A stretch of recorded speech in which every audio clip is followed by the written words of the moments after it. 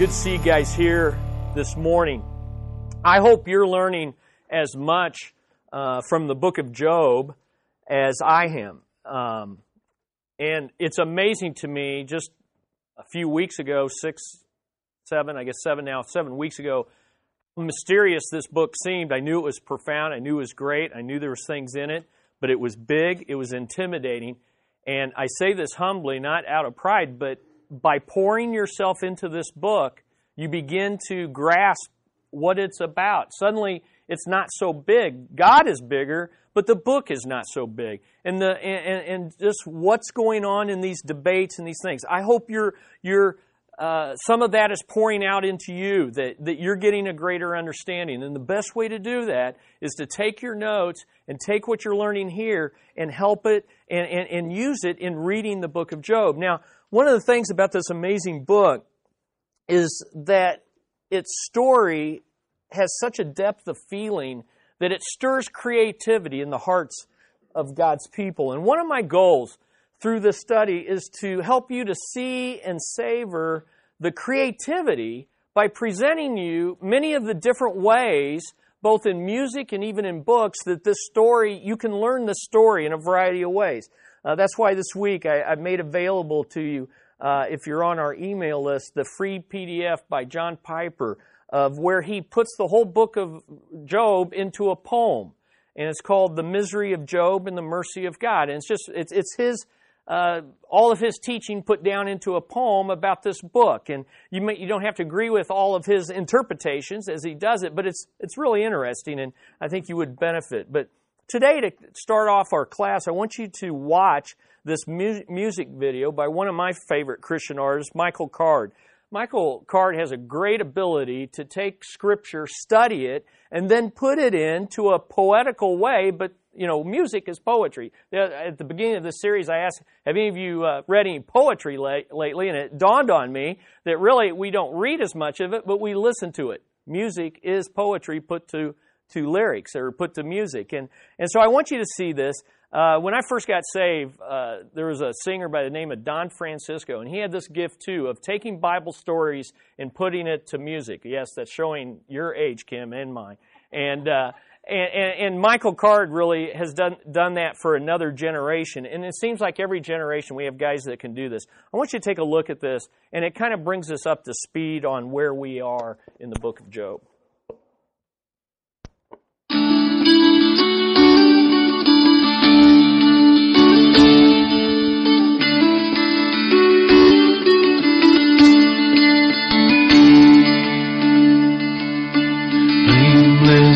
Upright, a fearer of God, a man truly righteous, no bias beside, one about whom God was accustomed to boast, and so one whom Satan desired the most.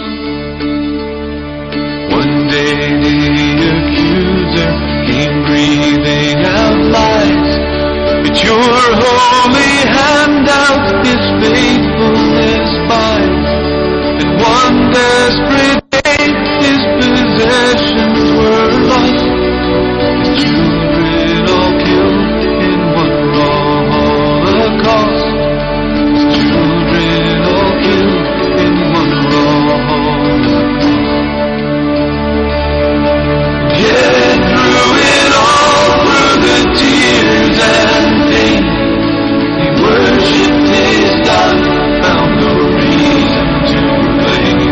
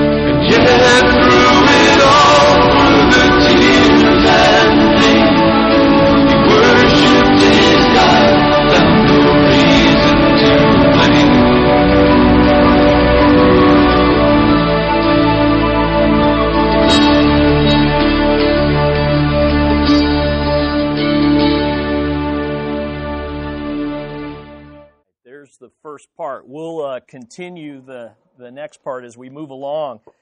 Isn't that good? It's just really great and captures the story and did a great review, didn't he, of the first two tests. Okay, the first two tests of losing everything that he had and then receiving the sickness. But we saw last week that there was a third test, and the third test last week was losing the support of his spouse. And today we're looking at the fourth, or at least being introduced to the fourth test, and that is what I think is the hardest test of all that Job had to face, the loss of sympathy of your friends. This is not only the hardest one that he had, it's the longest one. It's going to take us now through the rest of the book to the final chapter, chapter 42. And and basically the lesson we learn from Job's friends is this, is that prosperity begets friends, but adversity proves them. Prosperity will bring us friends, but adversity is what proves them. Reminds me of the story of two men who were out hunting in the northern U.S., and suddenly one of them yelled and the other looked up to see a grizzly bear charging them.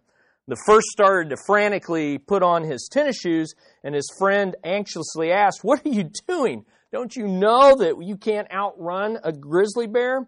And his friend quickly said, "I don't have to outrun the grizzly bear. I just have to outrun you." Okay? And that's kind of, I like that story because that's really true. And it reminds us that with friends like these, what? Who needs enemies? With friends like these, who needs enemies? And we've all been there, haven't we? We've looking at someone we thought was there for us, putting on their shoes, only to run away from us and leave us in a lurch. Maybe a spouse, maybe a coworker, maybe a close friend, maybe a church member, but we've all been there. But if we're honest, we've also been the one putting on the shoes, right? If we're honest, we're also the one sometimes running away from our friend in need. But here's the scary thing that we're going to learn about these guys, Job's friends, is that you don't have to run away to let a friend down.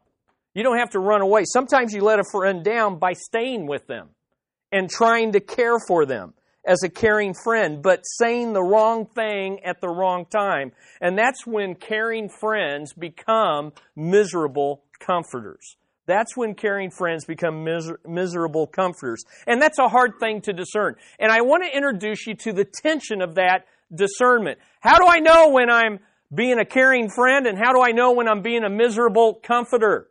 And you say, and the answer is they will tell you. But the reality is, are we prepared to hear it? Okay? Because believe me, Job tried to tell them, and he told them in no uncertain terms, and they didn't hear. And they kept being caring friends who had become miserable comforters. I want you to feel the tension this morning, just like I hoped you did last week about Job's wife. Yes, she was a suffering spouse, but in that suffering, she foolishly became a terrible temptress to her husband instead of a wonderful helpmate. Well, these guys are caring friends, as we're going to see this morning, but they crossed that line and they moved into becoming miserable comforters. So here's my goal. Today, we're going to begin learning the difference between being a caring friend and a miserable comforter, and we may just see ourselves in these three friends. And in the process, I hope we'll learn to become better friends to our friends who are hurting. So turn your Bibles, Job chapter 2. We're at Job chapter 2, verses 11 through 13.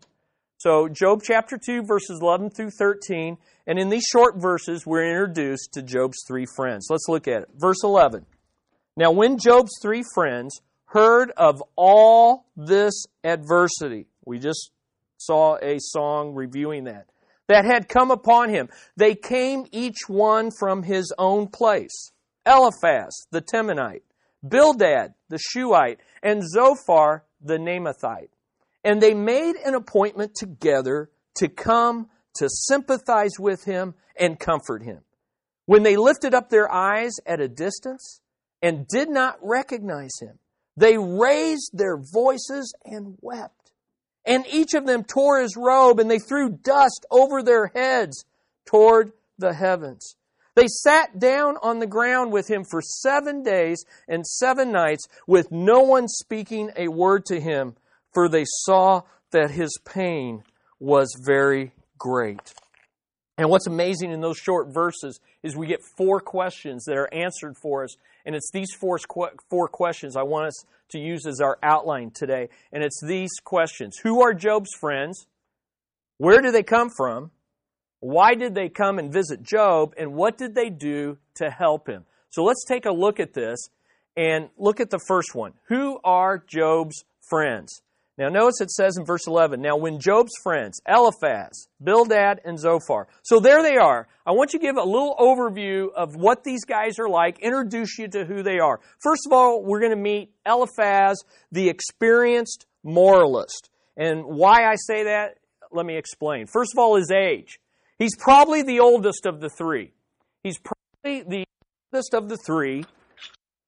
And could have been old enough to be Job's father. You say, why is that? Look at Job 15:10. In Job 15:10, Eliphaz says this to Job, both the gray-haired and the aged are among you, older than your father. And he's referring more than likely to himself and the other 2 friends. And he's saying, look, we're gray-haired and old. We're old enough to be your dad. Listen to us. Now, that would mean, since Job is probably 60 or 70 years old, these guys are probably 90 to 110 years old. Remember, this is the patriarch age.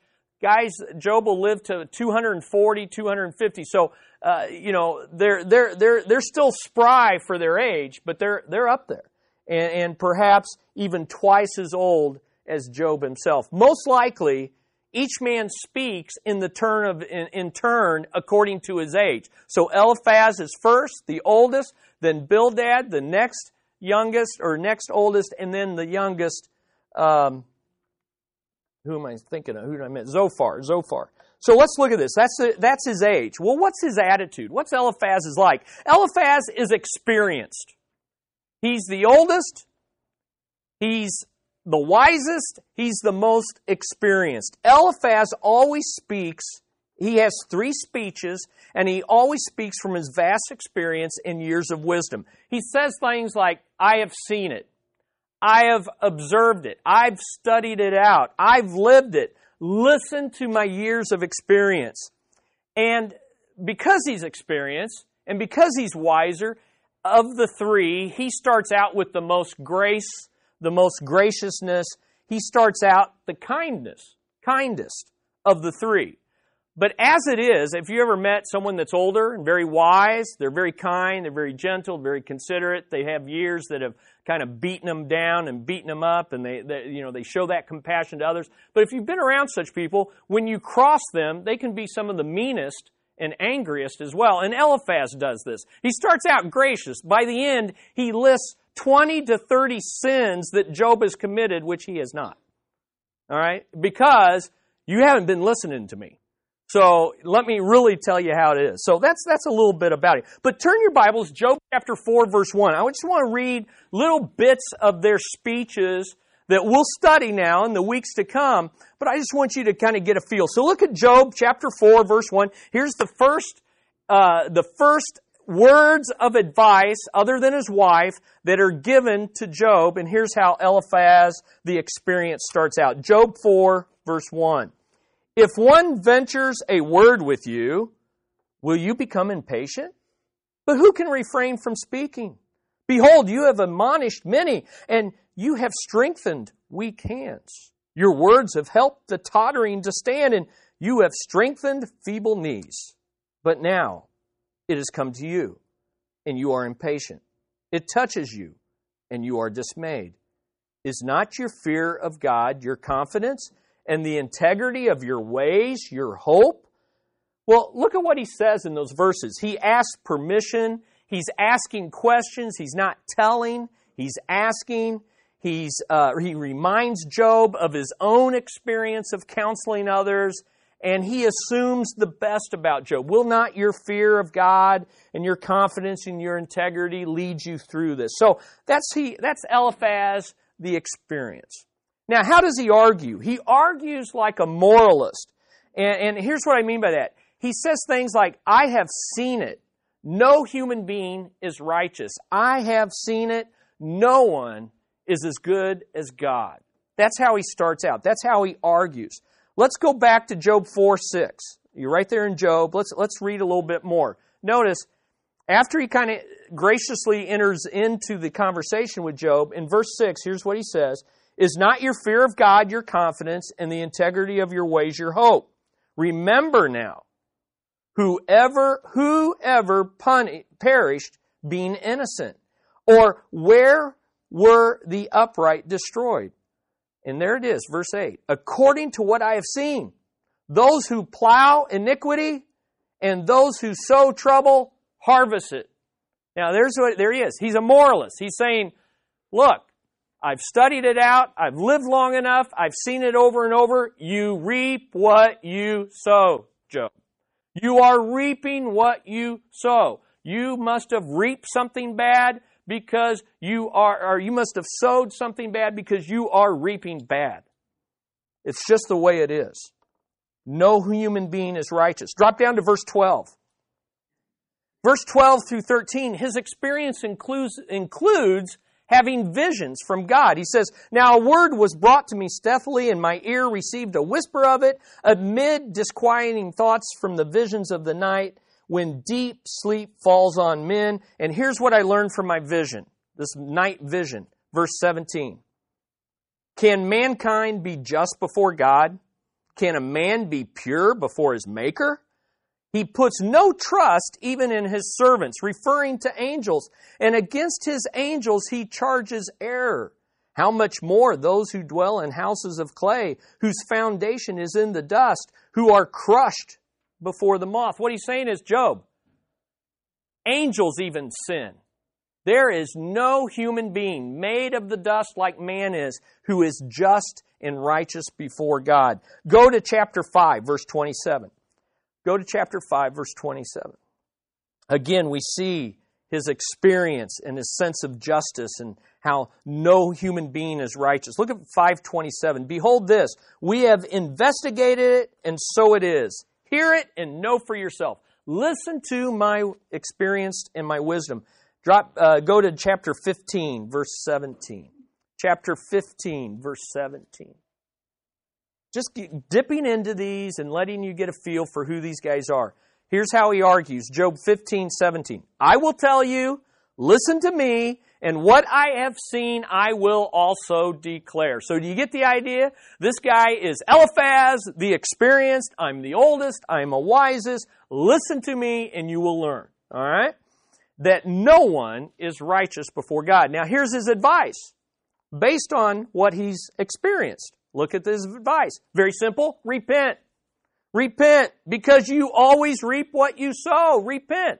It's real simple, Job. I don't need to hear anything more from you. I don't have to investigate this. You are reaping horrible things. Therefore, because no one's righteous and God is holy, you have sowed something unrighteous. You have done something to deserve this. Therefore, repent. You always reap what you sow. Look back at chapter 4 again.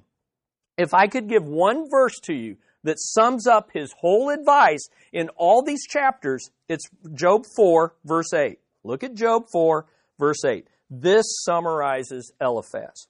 According to what I have seen, those who plow iniquity and those who sow trouble harvest it. That's where it is. And by the breath of God they perish, and by the blast of his anger they come to an end. Look at chapter 5, verse 8. Here's his advice again in a nutshell. Look at chapter 5, verse 8. Again, he speaks from experience. But as for me, if I were you, Job, if I were sitting where you're sitting, I would seek God and I would place my cause before God. And he goes down and he goes through, look at verse 15. He says, But he saves from the sword of the mouth and the poor from the hand of the mighty. So the helpless have hope, and the unrighteous must shut its mouth. In other words, Job, shut up, repent, and it'll all be better. Look at verse 17, chapter 5, verse 17. Behold, how happy is the man, Job, whom God reproves, so do not despise the discipline of the Almighty. Job, God is disciplining you for your sin. If you just confess it, repent it, you'd be a happy man. For he inflicts pain and gives relief. He wounds, and his hand also heals. Okay, we could read more. There's in chapter 22, he does some if-then. In Job 22:23 he says, if you return to the Almighty, you'll be restored. If you remove unrighteousness far from your tent, then the Almighty will be your gold and choice silver to you. For then you will delight in the Almighty and lift up your face to God. Very simple. You reap what you sow. You're reaping it. You sowed it. Repent of it. Sow good things and you'll get good things. That's Eliphaz the experience. Let me introduce you to the second friend. You know, you're already thinking, with a friend like this, what? Who needs enemies? Okay, well, it gets worse. Bildad, the brutal traditionalist. Let me introduce you to Bildad. His age is perhaps the next oldest because he speaks after Eliphaz, but before Zophar. His attitude is very simple. Bildad the brutal. So Eliphaz is who? Eliphaz the experienced, and Bildad the brutal. Okay? And let's just dip into that. Look at Job 8:1. This is how Bildad starts. Eliphaz has spoken. Job has responded to Eliphaz. It's Bildad's turn, and he doesn't waste time. Look at Job 8, verse 1 through 4. Then Bildad the Shuhite answered, how long will you say these things? And the words of your mouth be a mighty wind. I love it. These guys call each other windbags all the time. Okay? Just amazing. Does God pervert justice, or does the Almighty pervert what is right? And then look at verse 4. I mean, he's just, 2 sentences in, and he strikes at the deepest heart and hurt of Job. If your son sinned against him, then he delivered them into the power of their transgression. Let me tell you why your 7 sons are no longer alive. Let me tell you why your 7 sons and your 3 daughters are not alive. It's because they were sinners. And they got exactly what they deserved because God is just. God is just. Wow. With friends like these, what? Who needs enemies? Okay. Well, now how does he argue? He argues like a traditionalist.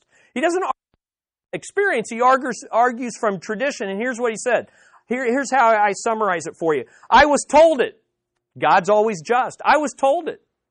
It was passed down to me, and now I'm passing it down to you. And the sooner you learn it, the better off you'll be, and the quicker you'll get off this ash heap. I was told it. God is always just. Now notice, he said it in verse 3. Look at chapter 8 again. Chapter 8, verse 3, does God pervert justice, or does the Almighty pervert what is right? Listen, you're wondering why your kids died. It was because God is just, and He punishes sin. Look at verse 8. Job 8, verse 8. Please inquire of past generations and consider the things searched out by their fathers. For we are only of yesterday and know nothing, because our days on the earth are as a shadow. Will they not teach you and tell you and bring forth words? If you would just listen to me, because I have been taught from the elders. They have taught me. I listen to them. I teach you now. If you will listen to me, you will be wise and see that God is just. Look at Job 25. Jump ahead to Job 25:4 and listen to his argument about God's justice. Job 25:4. How then, Job 25, verse 4, how then can a man be just with God? Or how can he be clean who is born of a woman? So like Eliphaz, he's saying, look, we're humans. And because we're humans, we're not righteous. We're sinners. And by the way, is that true? Yeah, it's true. We're going to find that much of what these men say is true. It's not what they say, it's how they say it, and it's how they apply it to a situation in which they don't know everything. Ooh, scary, isn't it? Scary. Because a lot of heads here, and not just mine, are filled with a lot of knowledge about God's Word. But it's how we dispense it that is crucial. It's crucial. Now look at what he says. He says, how can a man be just with God? How can he be clean?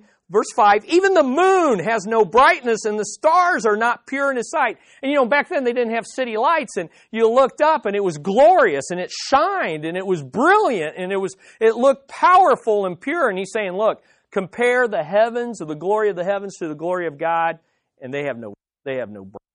Then verse 6, remember I said he's Bildad the brutal. How would you like to be sitting on the ash heap and your friend says, how much less man, that maggot, and the Son of Man, that worm? If you think, if the stars and the moon have no brightness, glory, or holiness compared to God, how much more man who is a maggot? And please, you got to understand, when they're saying these things, they're Asians. They're Easterners, right? They're from the East. You don't say anything directly to people. You talk in the third person. Let's put it how a Westerner, here's what they're saying. Job, you're a maggot. You're a worm. See those worms coming out of those sores of yours? See what's going on with you? That's who you are. And that's what you deserve. You see? So a lot of times they're going to talk about the wicked a lot. And you got to understand, the wicked, like you. The wicked, this happens to the wicked. This happens to the wicked. Yeah. Shake your head. Agree with me. Do you get it? This is why it's happening to you. Powerful stuff. See, when you read it that way, the stuff gets really interesting, doesn't it? And very convicting. Right? All right, so what's his advice? Well, very simple. Repent. Hey, wait a minute. I thought that's what the first guy said. Exactly. They're coming at it from different angles. They're different people. They have different personalities. Eliphaz, the experience. Repent. Bildad, the brutal. Here, let me shove this in you, twist it, and then tell you to repent. And here's what he says. Repent to be restored to your rightful place of prosperity. See, God is just. If you're down here on the ash heap, it's because you deserve it, because you're a sinner. And if you would just repent, then God's just. And once you repent of your sin and turn from it, then you'll be in prosperity again. And that's your rightful place, and God's just. He'll put you there. Look at Job 8, verse 5. He just gets to it. Bildad the brutal. He just gets to it. Verse 5, if you would seek God and implore the compassion of the Almighty, if you are pure and upright, like you claim to be, surely now He would rouse Himself for you and restore your righteous estate, the rightful place that the righteous belong. Though your beginning was insignificant, yet your end will increase greatly. Look at that last verse. Not only is a lot of what these guys say true, a lot of what they say is true about Job, but it doesn't play out like they think it should. Do you hear what he just said? Your beginning was insignificant. Job was the greatest man in the East, and at the end of this story, he's going to have double of everything that he had before. They were right. They just didn't understand that sometimes that path goes through the ash heap of suffering. Not due to sin. Wow. That kind of blows our categories, doesn't it? Of get saved, be a Christian, and live the American dream, and it'll all be good for you. Now, look at Job 8:20. Job 8:20. Lo, God will not reject a man of integrity, nor will He support evildoers, like you, Job. He will yet fill your mouth with laughter and your lips with shouting. Those who hate you will be clothed in shame. Oh, guess who gets clothed in shame? They do. They have to come to Job, and Job has to pray for them and intercede for them. Oh, little mouth, be careful what you say, right? And the tent of the wicked will be no longer. Now look at verse 21. Surely such are the dwellings of the wicked, like you, and this is the place of him who does not know God. Bildad the brutal. Job, you don't know God. Job, you don't know God. This is a guy who God has said is the godliest man on the planet. And his friends have said, you don't even know him. Listen to me, and you will become wise. Now, let's look at the next one. That's Bildad the brutal. We're looking at Zophar, the zealous rationalist. Why do I say that? Well, look at his age. He's probably the youngest of the three. He's probably the youngest of the three, but he's still older or an elder to Job. But later in the book, we're going to be introduced to a fourth person by the name of Elihu who says he's the youngest. So this guy's older he's older than Job. He's older than this young person, Elihu, who's going to speak. But he's the youngest of the three old guys, old buddies. What's his attitude? Zophar is zealous. Eliphaz is what? Experienced. Bildad is what? Brutal. And Zophar is the zealous guy. He speaks with passionate reasoning that soon burns out. In fact, in the 3 cycles of debate, he doesn't even talk in the third one. He's a guy that gets it all. You ever had, guys like that? Maybe you or ladies like this. It all comes out in a rush, and then it's over. There's nothing left. Old Faithful has shot up, and there's nothing more to give. That's what he's like. He argues like a rationalist, and he says, I can grasp it. God knows more than anyone. Now, this is ironic. I get it. I know it. God knows more than anyone. But the implication is, except for me and these two guys. In other words, God knows everything. And by the way, I know everything about God knowing everything. Easy to be that way. Look at Job 11. We'll just look at a couple verses. Job 11, 5 through 7. Job 11. Here's Zophar and how he speaks. Job 11, verse 5. But would that God might speak and open his lips against you. Well, God is going to speak at the end of the story. And he's not really going to speak against Job as much as he's going to speak against these 3 guys. And show you secrets of wisdom. For sound wisdom has 2 sides. Know then that God forgets part of your iniquity. Now here's what he's saying. And he's right. Wisdom, you never judge a matter until you hear both sides. And Job is saying, I'm innocent. I know I don't deserve this. I know I'm right with God. And he's saying, hey, I wish God would just tell you the other side. Because God would just tell you how sinful you really are. Job, you're looking at half the thing, what you think. You don't know what God knows about you. Look at verse 7. Can you discover the depths of God? Can you discover the limits of the Almighty? Now, that's great. That's true. Job can't, but who else can't? Zophar can't. Is he talking like someone that has that humility? No, because he's Zophar the zealous. So what's his advice? Repent. Are you getting the pattern? Repent. And here's what his advice is. In order to be released from your adversity.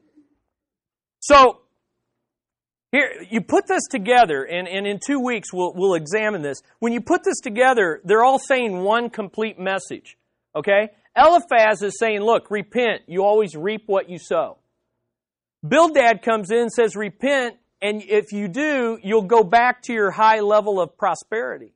And Zophar says, yeah, if you repent, you'll get out of your adversity. It's just the same message said several ways. All right, there's verses that we can look at. They all have these if-then statements. If you'll just do this, then God will do this. If you'll just do this, then God will do this. And all that is, you can turn it on late night, TV, on your cable, and listen to prosperity preachers say the same thing. If you do this, you'll get this. If you do this, you'll no longer be poor, you'll be rich. If you do this, you'll no longer be sick, you'll be well. If, then, reap what you sow. Well, that's who they are. Where did they come from? Let's look at number 2. Where do these friends come from?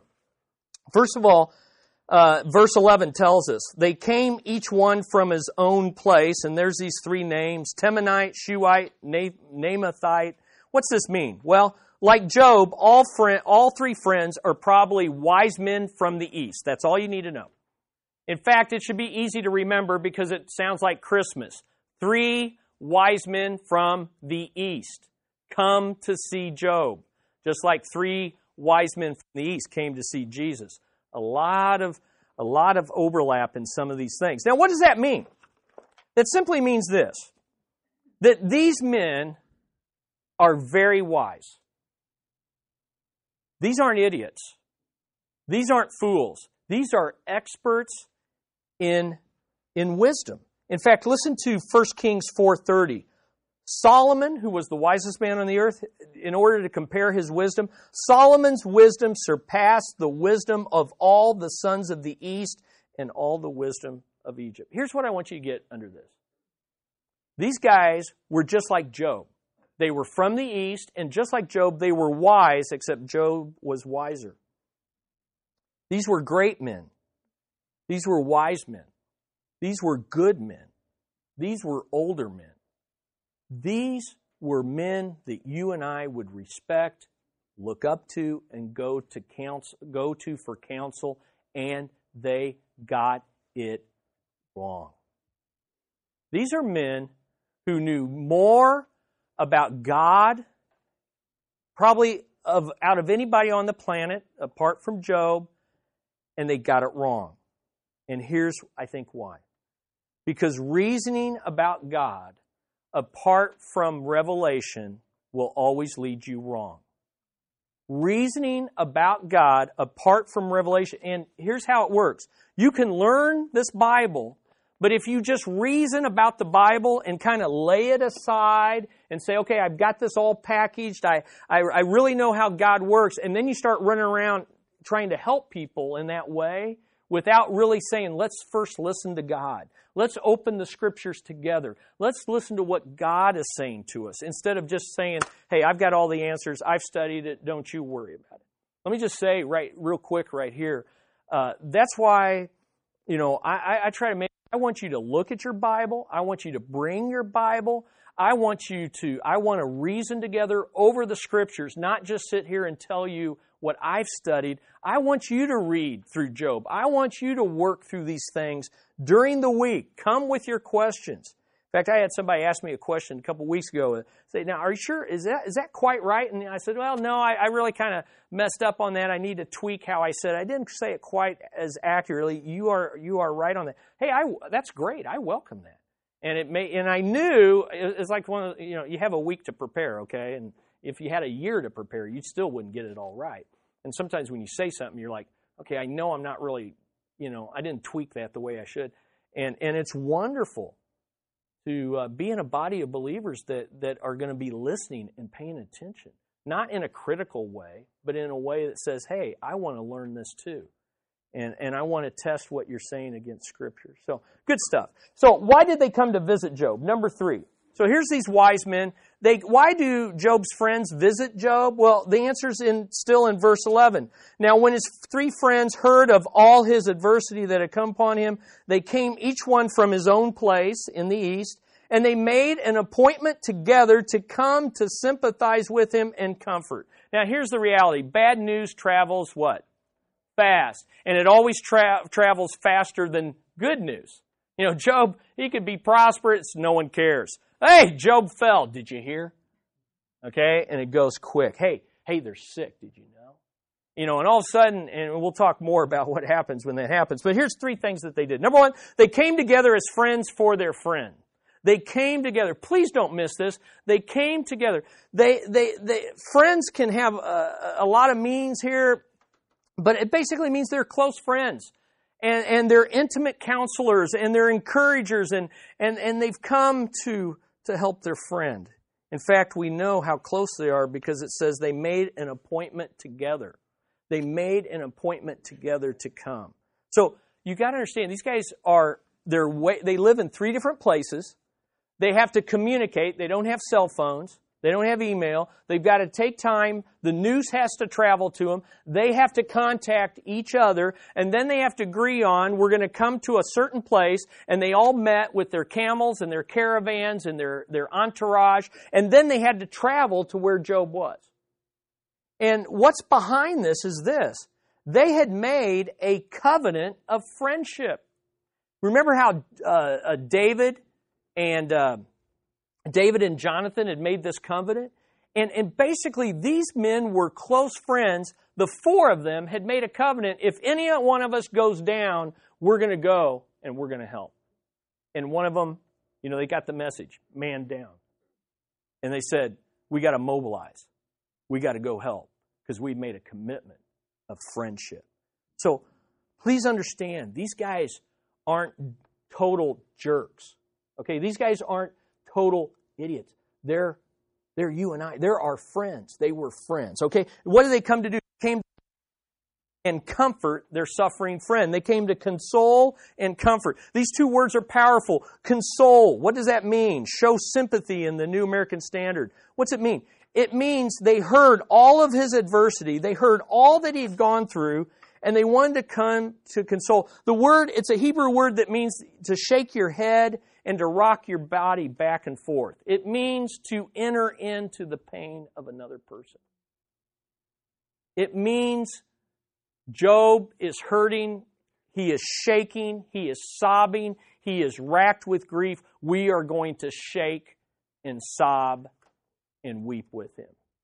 That's what it means. It means to enter into their pain. That's what console. Comfort is interesting.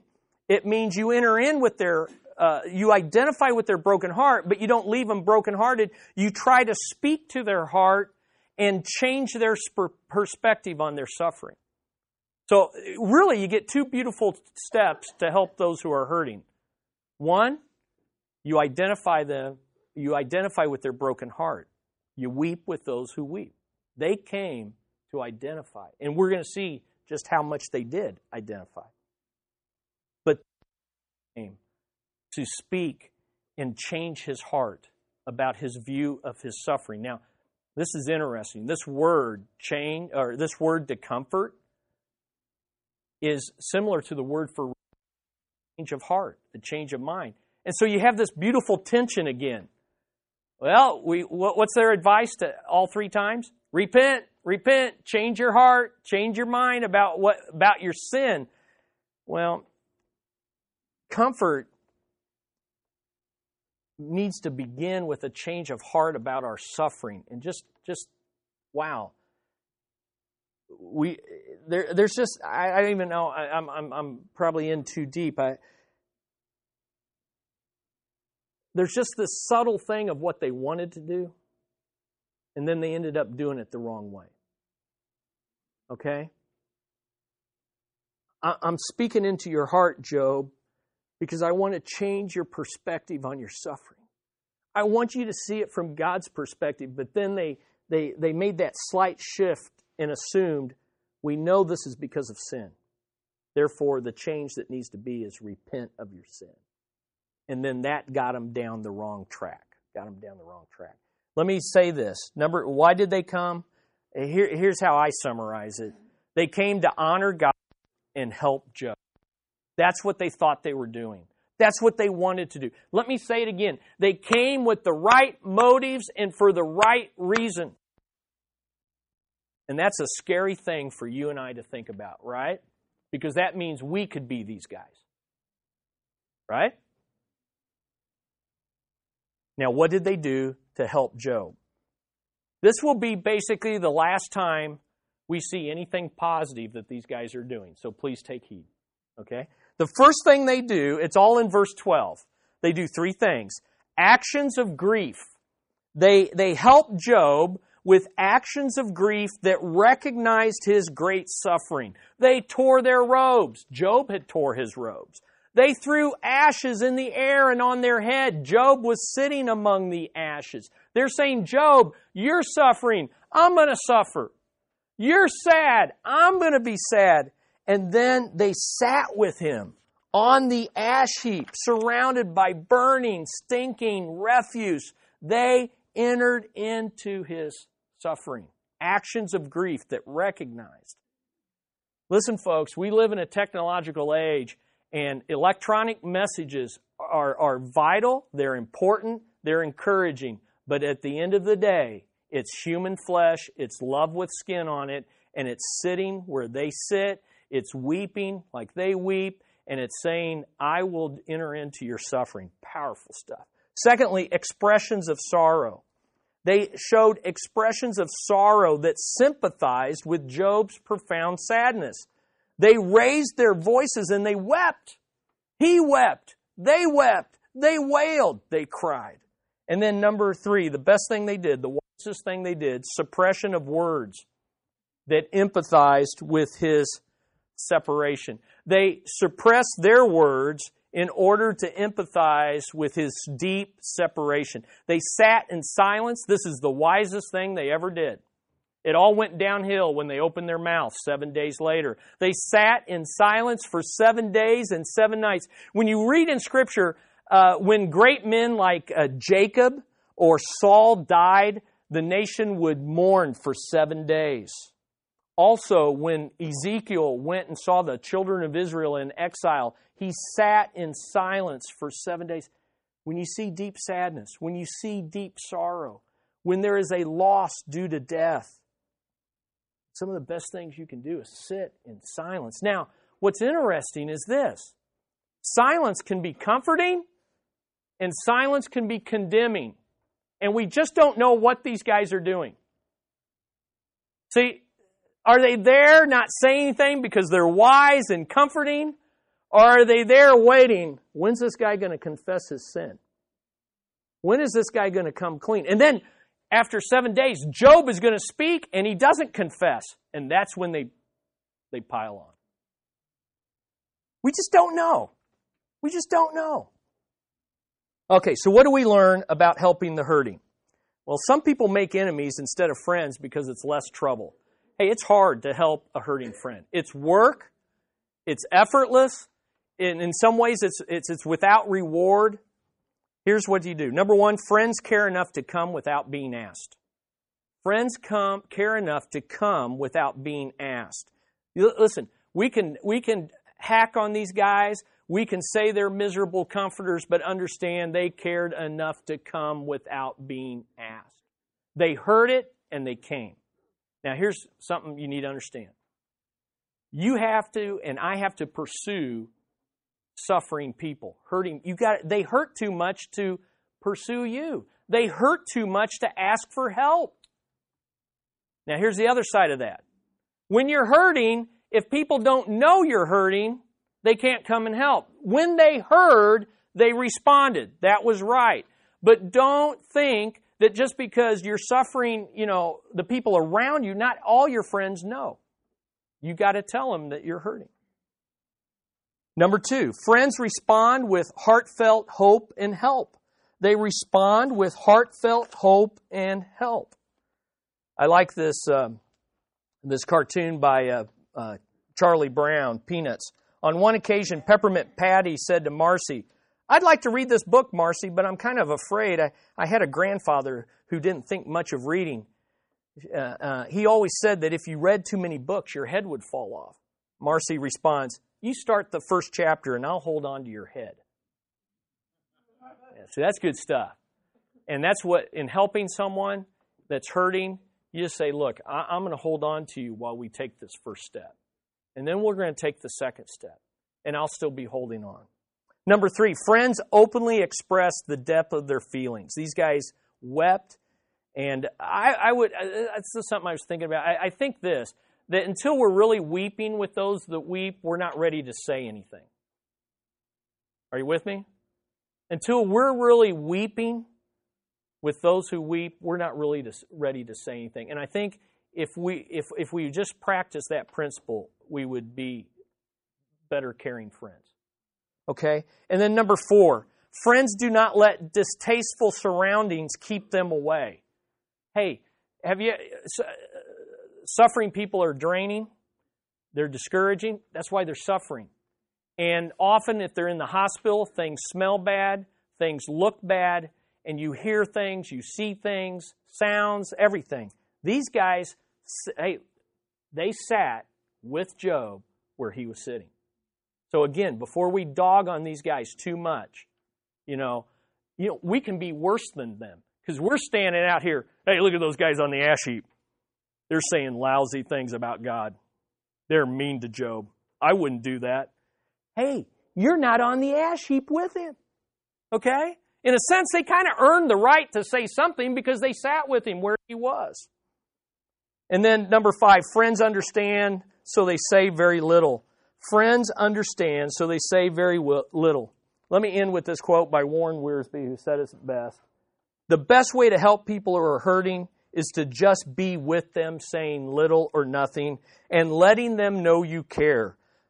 Don't try to explain everything. Explanations never heal a broken heart. If his friends had listened to him, accepted his feelings, and not argued with him, they would have helped him greatly. But they chose to be prosecuting attorneys instead of witnesses. And then here's how Swindoll sums it up. Sufferers attract fixers like the way roadkills attracts vultures. You see, news that you're sick, people will come and tell you every home remedy. My doctor told me this, he was a quack, but I'll tell you this. You know, if you're struggling in your marriage, I know what that's like. I went through a divorce and I learned this and this and this. And if you will just do this and this and this, fixers. And guys, we can be fixers.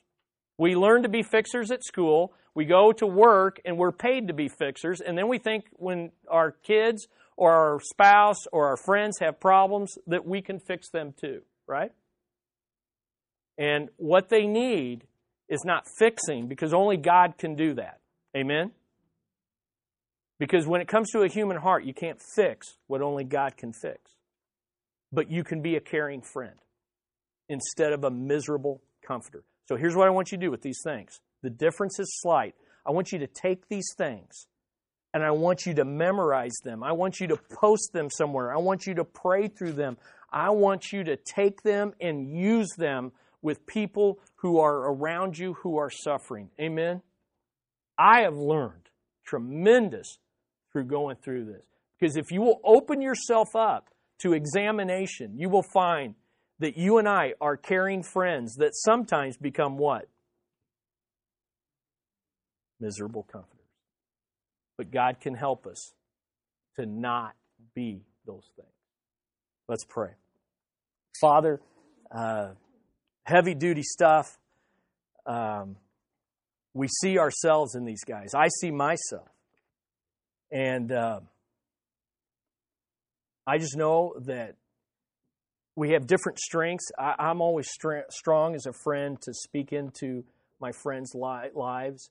What I haven't been so strong is in saying very little or waiting for that wisdom. Some of us in this room may be timid and we don't reach out, and that's wrong. We've got to go and pursue the hurting. Some of us, we say too much. Some of us, we don't say anything, and that's not totally right either. We need your wisdom, God. And we need your heart to console and comfort, to speak, to identify with the brokenhearted, and then to speak in order to see you change that heart into the perspective of suffering that you have, that you want, knowing, Lord, that we don't know everything. But we know you. And we can bring people into your presence. We can bring people into your word. So I pray that would help us. We would commit today to be caring friends that are merciful, comforted, and not miserable. In Jesus' name, amen.